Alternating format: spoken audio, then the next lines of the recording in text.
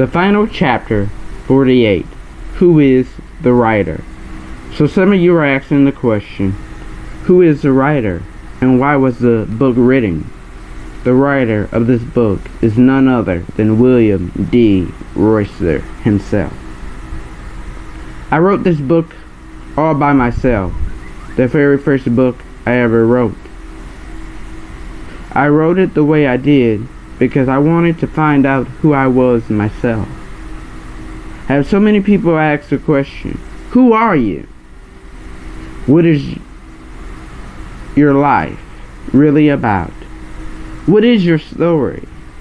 How did you find your biological mom?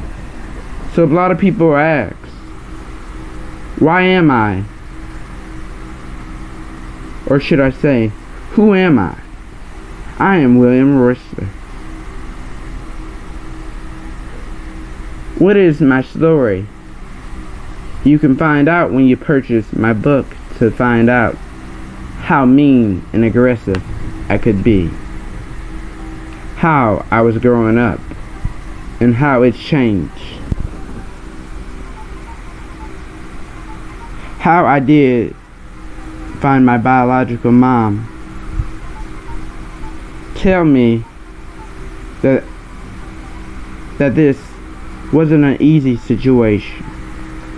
Some of you are even asking the question, so do you and your biological mom have a bond? To answer that question, no, we don't. How am I taking it?